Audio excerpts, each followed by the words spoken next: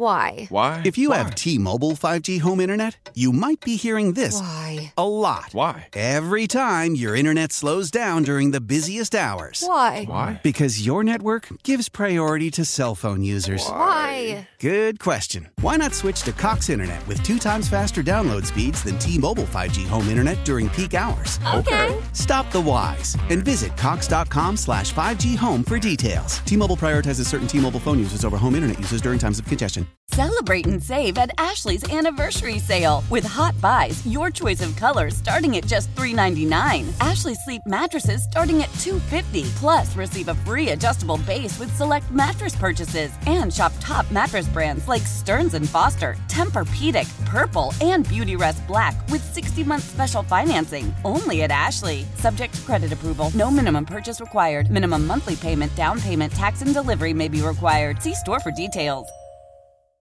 We're right back to it. Ken and Curtis on WEEI.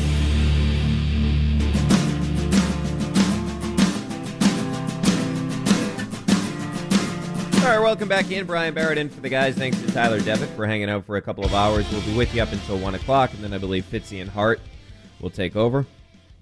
See how Fitzy's feeling about the Patriots today. Been very negative on that podcast. A lot of negativity coming from Fitzy, so we'll see if he's positive today after I know he's been down at training camp a couple of times. So if you do want to weigh in on the trading deadline, you certainly can at 617-779-7937. And the debacle that is the Red Sox right now, that's on the table. But I did want to pivot to the Patriots for a second. So I saw this from Andrew Callahan. On 7-on-7 drills today, Ramondre Stevenson is leading the group, and he's out there on third down, which that makes me feel really good about where this Patriots team is at from at least an offensive personnel perspective in this sense and a game planning perspective, for lack of a better term. I know that they're not planning for games, but as they're installing things right now and getting ready for the season. So one of the things that irked me last year about the Patriots is why do you need Brandon Bolden to play on third down? Now, I'm guessing part of the calculus is you look at it from the perspective of a young running back at Ramondre Stevenson who you're worried about pass protection, right? That's my logical conclusion, is that's what they were worried about more so than they actually thought Bolden was going to be a more explosive receiving back on third down. So my thought process there is, okay, the reason they do that is because of the pass protection. But I look at it last year. Do you know how many times Ramondre Stevenson was targeted? Nick, any idea? I'm going to go with 15. Good guess, man. Very good guess. 18. So he was targeted 18 times the entire season. By the way, Damian Harris, who does not have great hands, was only targeted 21 times. What doesn't make sense to me is Ramondre Stevenson has soft hands. He has really good hands. He did it at the collegiate level. He can catch the ball out of the backfield. So when I look at Stevenson, I feel like, okay, well, in the Tom Brady era with the Tom Brady offense, that third down back was so important to Tom Brady. That's why I always felt like last year everybody kept pointing to the James White injury and all that, and he would have definitely been an upgrade, we all know, over Brandon Bolden. But I feel like it's time to sort of evolve from that type of player. We did this for 2 decades with Brady because Brady was great at it, right? When you watch Brady, he was unbelievable with the whether it be Shane Vereen, whether it be Danny Woodhead, going all the way back to the Kevin Fox of the world, and of course James White, in my opinion, was the best out of that group. I don't know why I had to say in my opinion. He was the best out of that group. He could have been the Super Bowl MVP easily, right? But it made sense because Brady, even when everybody knew it was a passing down, he could beat you, right? And you always had these running backs that you play in the first couple of downs, if Brady's in the gun, then, okay, yeah, you're going to have James White in the field. But ordinarily, right, like in your normal personnel, you have these running backs that are out there like LeGarrette Blount, guys that you know are not going to catch the football, and Brady can still operate that way. What I feel like with a young quarterback in Mac Jones that's still coming into his own in the NFL, I felt like having Damian Harris and Ramondre Stevenson out there on the field on first and second down, the reason that, okay, yeah, those guys are both good players, and I'll get into Stevenson in a second because I am on the bandwagon that says he's going to have a breakout season. But my point about that is just the fact that you were so damn predictable when those guys were on the field. I told you, 18 targets for Stevenson and 21 for Damian Harris. So basically, defenses knew, okay, if they're not running the ball, then those guys are not going to be involved in the passing game. So it made life easier for defenses. And when it's Brady, when it's the greatest quarterback ever, that's fine because he's still going to tear you up. And it's the offense that Brady's comfortable with. But when it's Mac Jones, a young rookie quarterback, I'm trying to do everything I possibly can to make it more difficult for the opposition. And part of that would be, hey, if I have a running back that can catch the ball, I'm going to use him.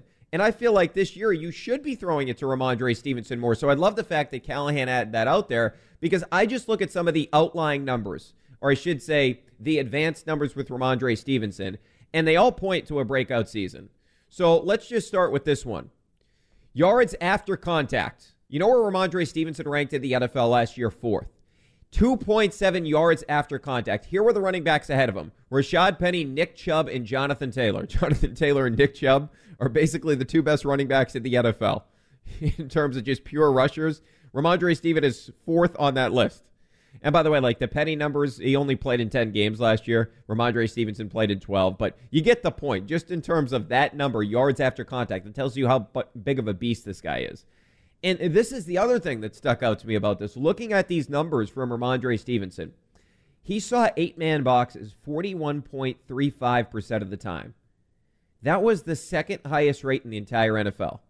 So only one player in the entire sport saw more 8-man boxes than Ramondre Stevenson. Like I said, that's what kills me about the Patriots offense last year. Stop being predictable. Why are you so predictable? And even with that, they knew they weren't throwing to Stevenson. They knew they weren't throwing to Harris. But in particular, for the sake of this conversation, we're talking about Ramondre Stevenson. With those 8-man boxes, 2nd highest rate in the entire league. He had that. 4th most yards per attempt after contact. How about this? He was 0.53 yards per rush over expectation 9th. That means like where the closest tacklers are, where the contact is made. They go through all this stuff. He was 9th. How about this one?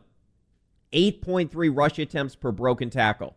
That was 2nd in the entire NFL. So he's breaking tackles at an insane rate, and that goes to the yards after contact as well, that stat that we pointed out. And he was at 4.6 yards per attempt, which was 15th in the NFL. And considering he saw 8-man boxes 41.35% of the time, what that tells you is this guy has the ability to just completely take off and be a pretty dominant running back. And you look at the Damien Harris situation, considering he's in the final year of his contract with the team, based on the way that Belichick has always done business here, would it surprise you at all if Ramondre Stevenson passes Damien Harris on the hierarchy, on the pecking order? I believed last year he was the more talented player. He just was not getting the same amount of opportunities that Damien Harris was. And like I said, this is not meant to be an indictment on Damien Harris. I believe Damien Harris is a pretty good running back. I'm not disputing that whatsoever. I just look at Ramondre Stevenson and I say, okay, this is a guy that has more skills in terms of catching the ball out of the backfield than Damien Harris. I'm not telling you Damien Harris is like Adrian Peterson in terms of his ability to catch the football. Like Adrian Peterson legitimately could not catch the ball. Great running back. Nobody's disputing that. One of the, probably the best running back of his era. But my overwhelming point with that is just the fact that the guy had brick hands. I'm not saying Harris is that, but he doesn't have soft hands. He's not somebody that you're going to involve heavily in the passing game. And when I look at a guy like Ramondre Stevenson, it feels like you can certainly do that with him. Now, I'm not telling you they targeted him a ton at Oklahoma, but when they did, he proved that he could catch the ball. And I feel like last year when they threw him the football, he proved that he could catch it. But anything to just get that guy in open space and take advantage, you could make a real convincing argument that your most talented skill player in terms of the receivers, the tight ends, and the running backs, you could make an argument that the most talented guy out of that group is Ramondre Stevenson. So it would behoove whoever's calling the plays for the Patriots, and it appears it's Matt Patricia, to involve Ramondre Stevenson as much as you possibly can and make your offense less predictable than it was a season ago when the defense knows when that guy's on the field that you're running the football, or if you're not running the football when he's on the field, you're not throwing him the ball. So basically in a passing down or when you drop back to pass, Stevenson becomes a non-entity. And this year, I just like them to dig into that a little bit more, which hopefully by the fact that he was out there on third down today, that's the priority. That's the plan. I believe this whole concept of having that traditional in the Patriots offense, because it's not traditional everywhere else. A lot of these running backs play 3 downs. Nick Chubb will do it. Christian McCaffrey, when healthy, he'll do it. Alvin Kamara, he'll do it. I'm not saying you play every down. Obviously, you spell the guy. But Ramondre Stevenson, you should try to make him into the more valuable back of the NFL, which is somebody that can do both things. And I feel like this guy's got all the ability in the world to be able to do both. It just felt like, and I understand it as a rookie, you're not going to dig into it as much. It's a different type of offense. And I do think part of the whole thing with the offense last year, it was tough to make it the Mac Jones offense. Now, I have criticized the Patriots offense up and down last year, and we can get into that in greater detail. But I will give them a pass in this sense. Not a pass, but a justification, if you will, for the reason they didn't go to more RPO, more play action, be more aggressive on second and medium. They did not throw the ball on second and medium at all last season. I believe part of that is the fact that, okay, well, think about this. Mac Jones is drafted 15th overall. The Patriots don't know that he's going to win the job. He still has to beat out Cam Newton, and Cam Newton was getting his second year in the system.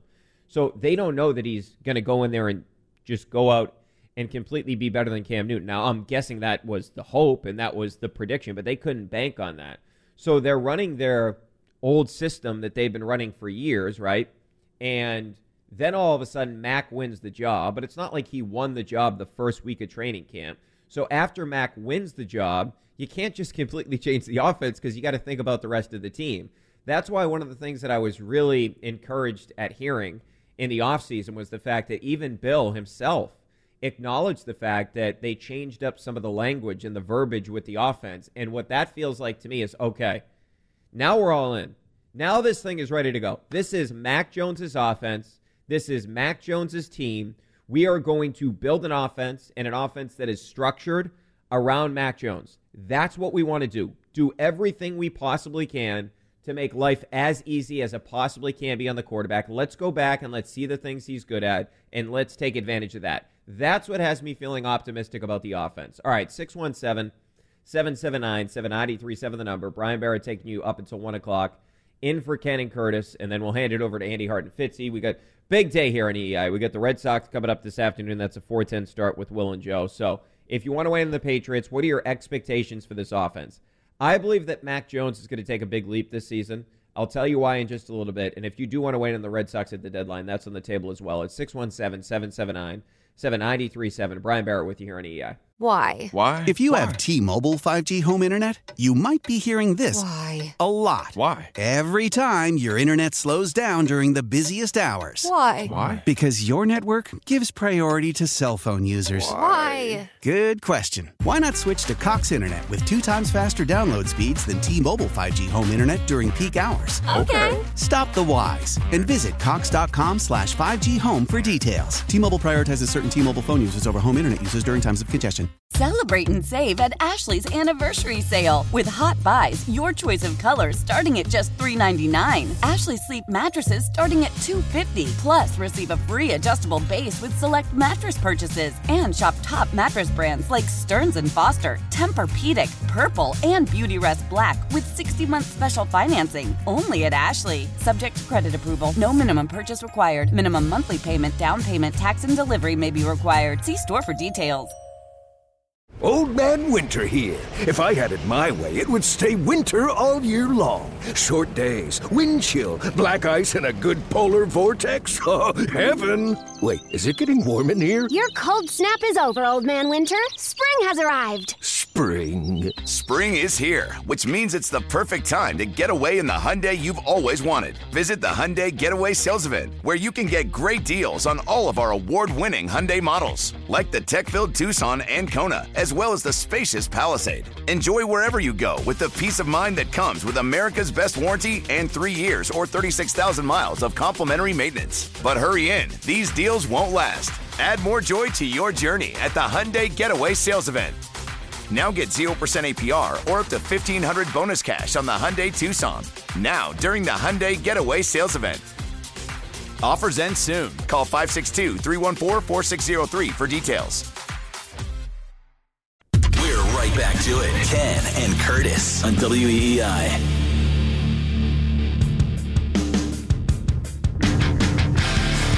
All right, welcome back in. Brian Barrett in for the guys. We're taking you up until 1 o'clock. So if you want to win in the Red Sox, the trading deadline, that's on the table at 617-779-7937. Plus, the expectations for this Patriots offense. I believe they're going to be good offensively. So if you want to dispute that, you certainly can at 617-779-7937. And by the way, you can tune into WEI this Red Sox season as we broadcast live from our Ford Clubhouse Fenway studio before Red Sox weekend home games. That's brought to you by your New England Ford dealers and Ford Trucks, official truck of the Red Sox. So I am interested in Devontae Parker because Nick and I were just talking about in the break. Apparently this guy's been an absolute monster in the red zone situation, although I will go back to what I said earlier, is who's he going up against? The Patriots, they do not have great corners right now. We would all acknowledge that. Nobody could dispute the fact and say, yeah, I'm happy about the Patriots' corners. But if you look at Devontae Parker, so here's the interesting thing to me, and I'm sort of wondering how he fits with Mac. So if you look at Devontae Parker, each of the last 2 seasons, he averaged 1.7 yards of separation per route. Okay, so that's not good. It was last each of the past 2 seasons. So he does not get a lot of separation. Now, here's the thing. Tua Tagovailoa last year, he had a 19.3% aggressiveness rating. That was first in the NFL. And basically what that means is that the percentage of passes that are thrown into tight windows. So that means the closest defender is within 1 yard. So Tua actually did that more often than anybody else in the league. And the reason for that is he's throwing the ball so quickly. So that's going to be part of the game plan when it comes to that. You are going to have to throw in tight windows because you're dealing with a situation where he's barely throwing the ball down the field at all. But anyway, if you look at Parker's best season, 2019, he went for 75.1 yards per game, over 1,200 receiving yards, 16.7 yards per reception. That was 8th in the NFL. So here's the interesting thing to me about Parker. So that breakout season, who was his quarterback? Ryan Fitzpatrick. So when you look at that, Ryan Fitzpatrick, we know he's one of the ultimate YOLO quarterbacks. He doesn't care. He's going to throw the ball into traffic. He's going to throw up jump balls. He's going to throw into contested areas. He doesn't care. It's one of the things you like about Ryan Fitzpatrick. He does not care. He's going to throw it up. So Fitzpatrick that year in 19, 9 intended air yards per attempt. That was 7th. So Parker's getting down the field. 20.9 aggressiveness rating, so even higher than Tua's last year, but that was 4th in 19, but still higher. And if you look at Parker, average depth of target was 14 yards. So remember this, 4th in aggressiveness rating at 20.9%. Almost 21% of the passes that Fitzpatrick threw that year were tight windows. Devontae Parker, past 2 seasons, lowest in the entire NFL in separation per route. So that's why Fitzpatrick works for him, because he's throwing the ball up into tight windows. He's going to take chances. You look at Mac in 2021, he ranked 21st in aggressiveness rating, 15.4%. So that's a massive gap, 21% in terms of Fitzpatrick when Parker had his best season compared to 15.4% with Mac Jones last year. So this is sort of the interesting thing to me with Mac. Now, maybe Mac feels freer because on paper this does not look like a good marriage because Mac is not the type of player that's going to throw into tight windows. He's going to throw into contested catches. He ordinarily doesn't do stuff like that. But will the addition of Parker, and this is where it could work in a weird way, it could make Mac a more aggressive quarterback if you have a guy like Parker that you know is a guy that can go up and win a jump ball. Would you be more likely to start throwing to that type of player, especially if all the reports we're hearing, and like we said, it depends on how much you draw from training camp, but if that's true, that Devontae Parker has been a beast in the red zone, will that actually open things up for Mac? So by getting a player that is different from the receivers that would make sense with Mac, getting a different type of player, does that actually open up Mac Jones even more? Make him an aggressive quarterback and expand his game even more. That's my hope with Parker. Because on paper, it says this is not a good match. This is not a good marriage. But if you kind of think about what the plan could be with Parker, maybe this is part of what the Patriots factored in. Hey, if we get a guy that we know is a beast on the outside in terms of going up and getting the football, we know he can be a beast for us in the red zone going up and getting the football. If we get that type of player with Mac Jones, who doesn't like to take a lot of chances, that doesn't like to throw the ball into traffic, well, will we actually open up something with Mac Jones himself? Will Mac start to become a more aggressive quarterback? That's my hope. Because what the numbers would tell you is this match sucks. It's not going to work. But my hope is that by bringing in that type of player, you're actually going to open up another element of Mac Jones's game. 617-779 793.7 the number. Let's get to Jonathan. He is in Brookline. Jonathan, what's up, man? Hi, Brian. I love the show. So I quickly want to rant on the Red Sox. I think this is quite indicative of how the team is playing. Do you remember the days where we used to complain about Trevor Story? And now, yeah. and now we look back on that, and that is the least of our problems. So especially like last night, like you can be upset about all the missed chances and all the runners on that we didn't capitalize on, but that's a AAA lineup you're looking on. Yomer Sanchez, not a professional hitter. Franchi Cordero, I know he played semi-good last night. All these guys aren't professional hitters.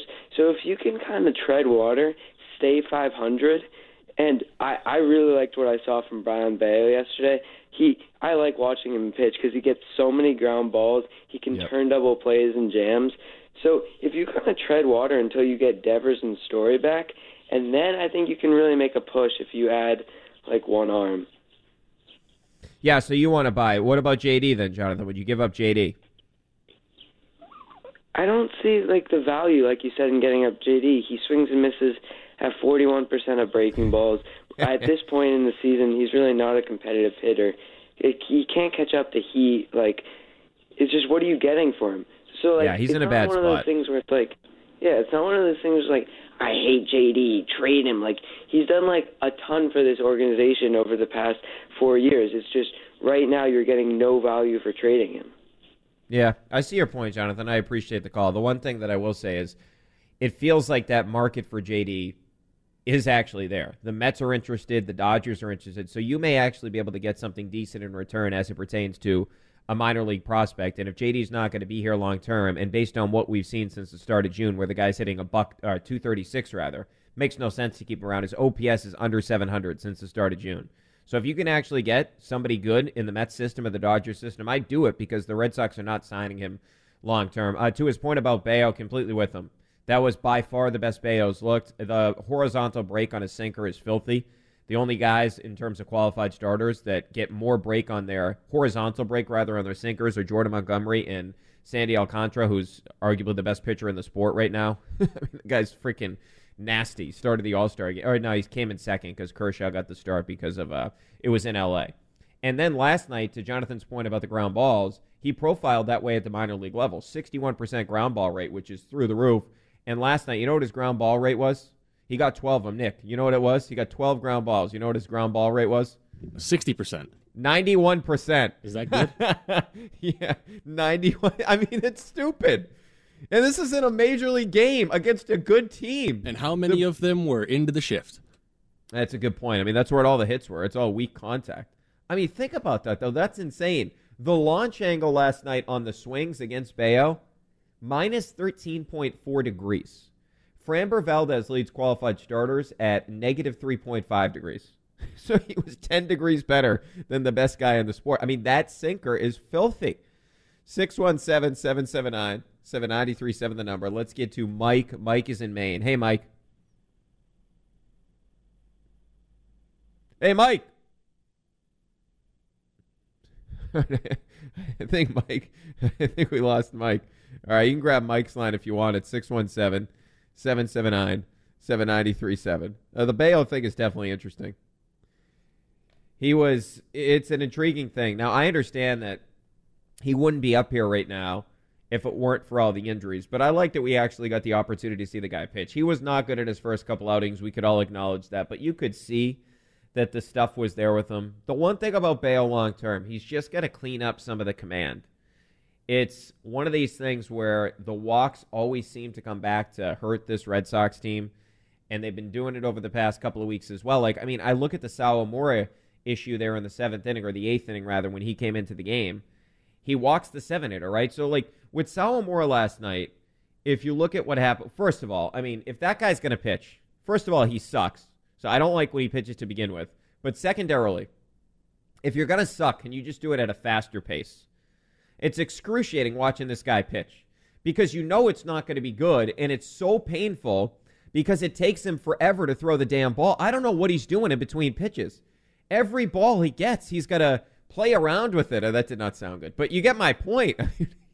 What is he doing out there? It takes forever to throw a damn ball. And then last night, the thing that stuck out to me is, okay, yeah, he got some bad luck when Wong doubled weakly and it was a Fenway fly ball, right? So that ball that Wong hit off the monster had a 0.80 expected batting average, so not good. I mean, he didn't do anything with it. But here's the problem. After he got Urias to fly out, Sawamura walked Caratini, the 7th hitter. The guy's hitting 234. You cannot walk a 7-hitter that's hitting 234 because what happens, okay, so then you get a little bit of bad luck with Wong, and then you get the sac fly from Taylor that makes it a 3-1 game. So instead of keeping it a 1-run game and then eventually give it up to be a 4-1 game. But my point about that is, if you don't walk 7-hitters or 8-hitters, like the Red Sox have a propensity to walk guys that are lower in the lineup. I don't know why they do this. They love to do it. They love walking 7 through 9 hitters. It's one of their favorite things to do in the world. But my point about that is you create your own luck. Yeah, that's bad luck that a guy doubles off the wall and the expected batting average is 0.80. But the reason you give up the run is because you're not throwing strikes to a 7-hitter. That crap's unacceptable. That crap cannot happen. And that's why we've seen too much of this from Sawamura this year. Done watching this guy pitch. And one of the real conclusions I came to watching this team last night is just when you think about it. You got a good pitching performance from Brian Bayo. You got a pretty good pitching performance from Austin Davis as well. Davis is like the best opener. The guy's an incredible opener. He doesn't give up runs when he opens games. He usually goes 2 innings. He doesn't give up runs. So you got a good pitching performance, but then you didn't hit. Now, last night, I get it. It's difficult with Brandon Woodruff on the mound and all that, but the Red Sox had plenty of opportunities in that game.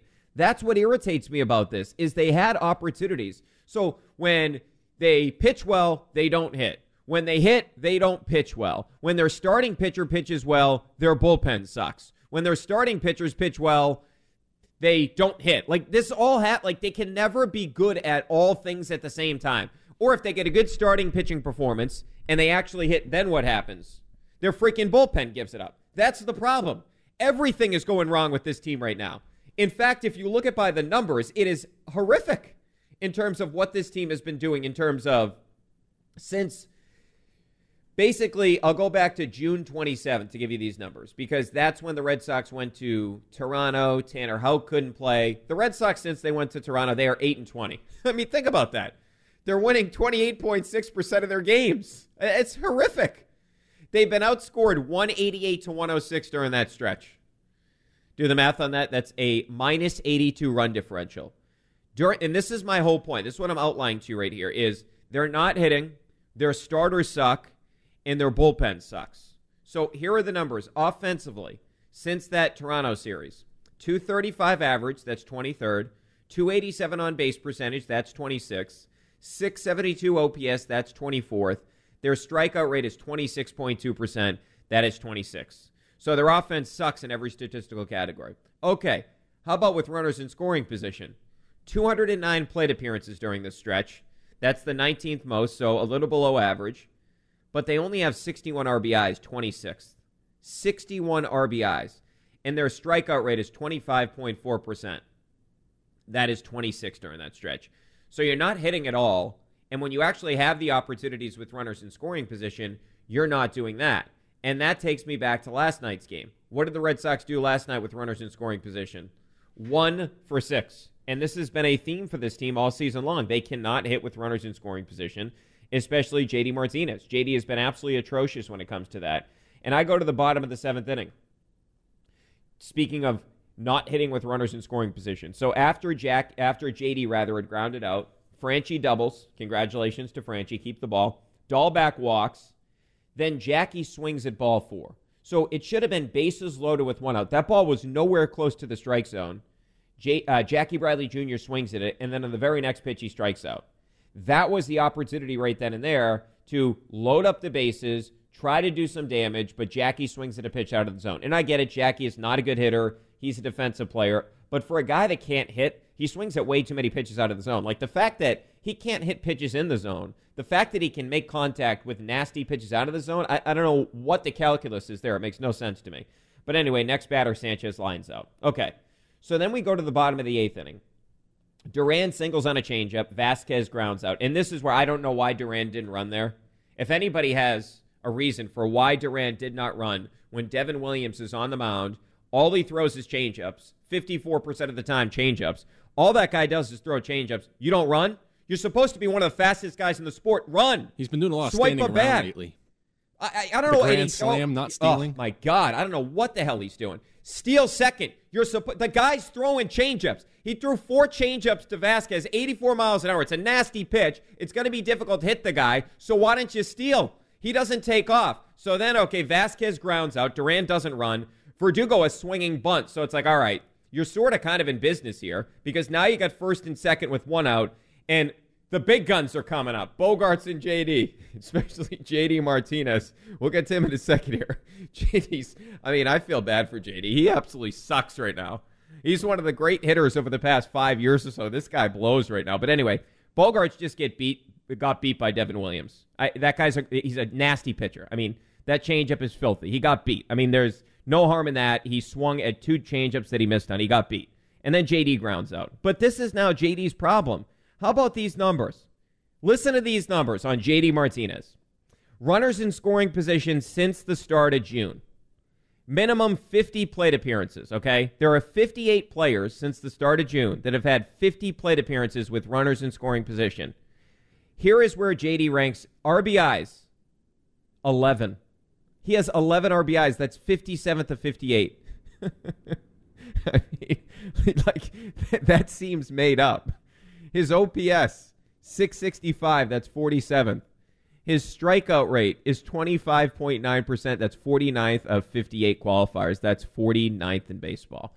So that comes back to the offensive portion of the equation where you're in a situation where you can't hit in clutch situations. With all these guys out, you had an opportunity last night. After Brandon Woodruff is out of the game, you have an opportunity. You can't come through. Your big guns, Bogarts got beat. It happens. You got to come through. One of the 2 guys there has to come through. So that's an issue. Then we look at the starting pitchers.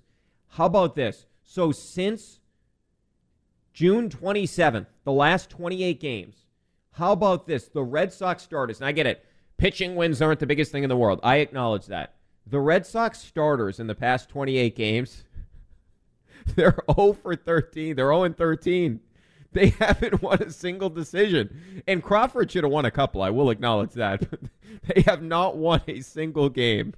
Let's get to Scott. He's in New Hampshire. Hey, Scott. How's it going? What's up, Scotty? I want to talk about the fact that – how you doing? Good. I got some concerns about the Red Sox and how they handle their players. Okay. You know, they're not signing Devers. They're not signing Bogarts. And we're all kind of hanging our hat on the farm system. Well, if the farm system is that good, but they don't intend to keep them, I don't know what we're looking forward to here.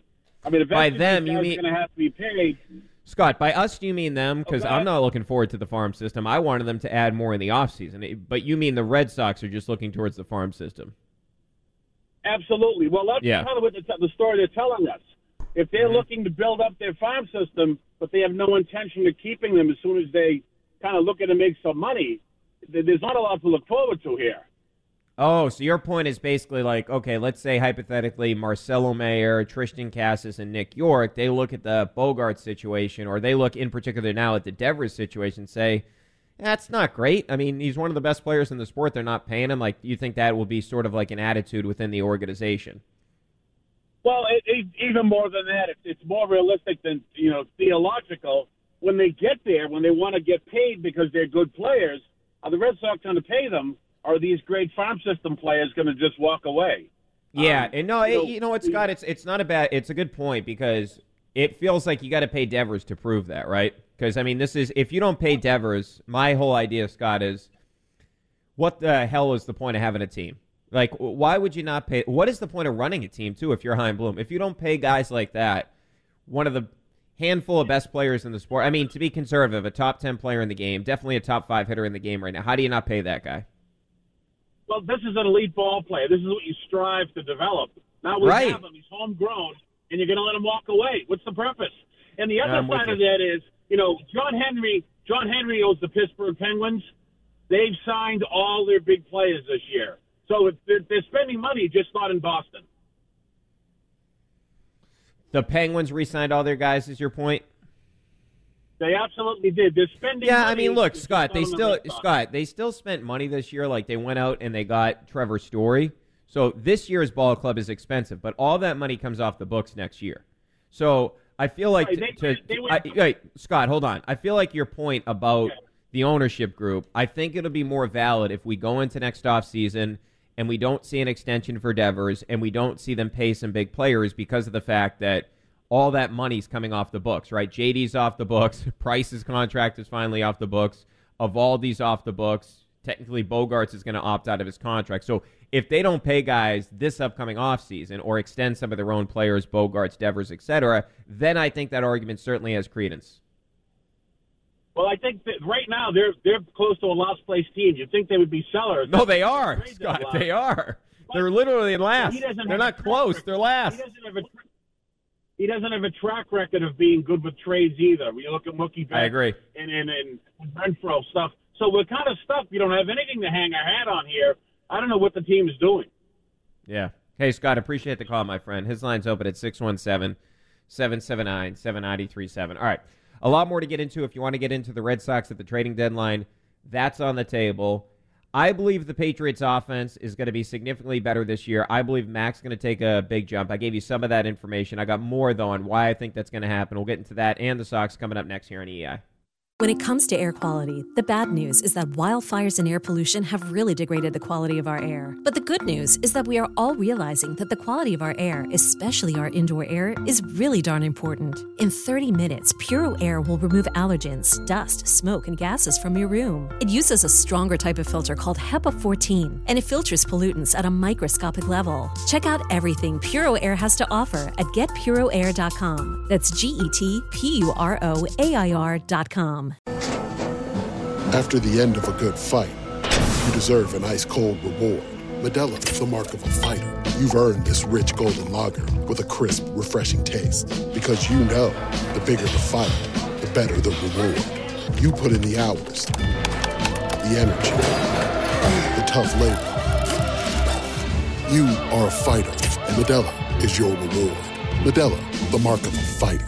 Drink responsibly. Beer imported by Crown Imports, Chicago, Illinois.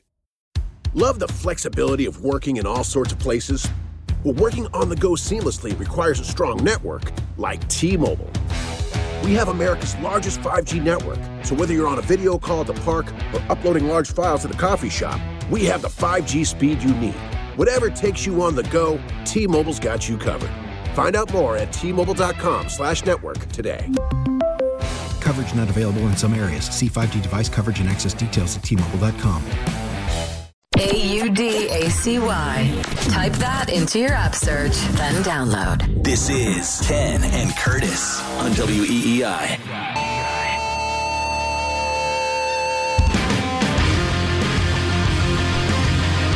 All right, welcome back in. Brian Barrett in for Ken and Curtis. We're taking you up until 1 o'clock. A lot on the table, and today we are coming to you from Fenway Park, which it's been a site of a lot of losses lately. The Red Sox are actually below 500 at Fenway Park this season. They are below 500 on the season. But how about this? You can tune into WEI this Red Sox season as we broadcast live from our Ford Clubhouse Fenway studio before Red Sox home weekend games. It's brought to you by your New England Ford dealers and Ford Trucks, official truck of the Red Sox. It's a cool spot here. We're getting ready for the game this afternoon. I say getting ready for the game. I just get anxious watching the Red Sox now. It's just, that's where we're at. You just get anxious watching this team play because when you feel like, all right, they got a lead, it's never safe. And you feel like they're never going to hit based on all the injuries that have happened, based on the fact that JD Martinez has fallen off a cliff. And you feel like, okay, if you do get a lead, the bullpen's got to give it up. So back to the thing on the Red Sox starters. So since that Blue Jay series, now look, this has all happened at the wrong time for the Red Sox. Now, Bayo was good last night, but that was his first good outing. Think about all the things that sort of have happened since the Red Sox went to Toronto. Chris Sale came back, and then he mangled his finger. Nathan Eovaldi had been on the injured list. He's come back from the injured list. Nathan Eovaldi, 2 miles per hour down on his fastball since coming back. He's been bad. Okay, then you look at Michael Wacha, has not pitched. He's dealing with a dead arm. Rich Hill, dealing with an MCL injury. Now, good thing is he pitched in Portland, and he's on the mend. He's on his way back, so that's a good thing. Okay, but all those things have happened. And then your rookies have come up. Connor Seabold came up was horrible, was afraid to pitch, had no conviction. He's not with the team right now because he's injured. Okay. Then you look at a guy like Josh Winkowski. Winkowski has completely fallen off a cliff.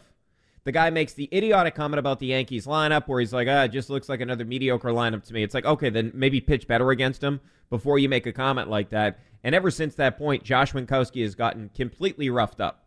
The guy's swinging strike rate is at 3% in his last 4 outings. 3% of the time he gets a swinging strike. That is absolutely atrocious. Adam Wainwright is last in the sport at 6.5%. Okay, so he has been absolutely horrible. Winkowski has. He's getting beat up left and right. He's given up loud contact. He's been bad. Brian Bayo up until last night, and I don't blame. This is not supposed to be an indictment on Bayo. He was not supposed to be up yet. He's the number 1 pitching prospect in the organization. You could tell the guy's incredibly talented, but he just wasn't ready for the big leagues yet. And naturally, he wasn't supposed to be up, but he hadn't been giving you good performances. The only guy out of the young group was Cutter Crawford. And during this stretch, Nick Pivetta fell off a cliff. Remember, he absolutely sucked prior to the All-Star break. And last game, great. He was better. I'm not buying into that outing. He gave up a ton of loud contact, got a little bit lucky when it comes to that. So Pivetta sucked. So all those things came together at the same time. And the Red Sox rotation completely fell off a cliff. Well, that's pretty good. I used Patriots and cliff in the same sentence. Anyway, so Red Sox starters since that Blue Jays series. We mentioned the record of 0-13. 7.28 ERA. You want to know where that ranks in Major League Baseball? 30th. 171 whip. You want to know where that ranks? 30th. 309 opponent's batting average. You know where that ranks? 30th. 17.6% strikeout rate. This Winkowski's got a large portion of this. That's 27th. 27th in strikeout rate. Their walk rate is 8.8%, which is 26. So, I mean, how bad of a combination is that? You don't strike guys out, and you walk guys left and right. It's embarrassing. 43.8% hard hit rate. That's balls off the bat, 95+ miles per hour. That's 28th. 28th in hard hit rate, 26th in walk rate, 27th in strikeout rate, 30th in win probability added, 30th in opponent's batting average, 30th in whip, 30th in ERA. I mean, how do you expect to win with that starting group right now? And then you look at the bullpen. It's been not as bad, but pretty damn close. 19 meltdowns, that's 28th. During this stretch, they have 8 blown saves, 30th, the most in baseball. They have a 5.36 ERA, 28th. They have a 154 whip, that's 27th. A 258 opponent's batting average, that's 24th. An 11.5% strikeout rate, that's 29th. So, I mean, I don't mean to laugh, but this is why you're 8-20 in your last 28 games. Your bullpen has been horrendous. Your starters have been historically bad, and your offense isn't hitting. So you've been outscored by 82 runs. You have been outscored by 82 runs in your last 28 games, 188 to 106. I mean, you cannot make this up. Everything happened at the same time. And now, this offense that absolutely blows right now, you have no Devers still. You're still waiting on him coming back from the hamstring situation. It'll be great to come back and get him back here, but the team is 50-51 right now. 50-51. The Boston Red Sox are behind the Baltimore Orioles in the American League East. This whole idea that was supposed to be, hey, we don't want to go from first to last all the time. Hey, we want to be a sustainable winner. Well, how's that working out for Chaim Bloom and company? Sustainable winner, my ass. You were second last year in the American League East. You were 2 wins away from going to the World Series. And now you're behind the Orioles. The Orioles are tanking, and they're still winning. They weren't trying to win this season. They still may trade Trey Mancini at the deadline. The Orioles have not been trying, like their front office, the players are. I'm not saying that. The players are trying to win. The front office of the Orioles was not trying to win this year. They weren't.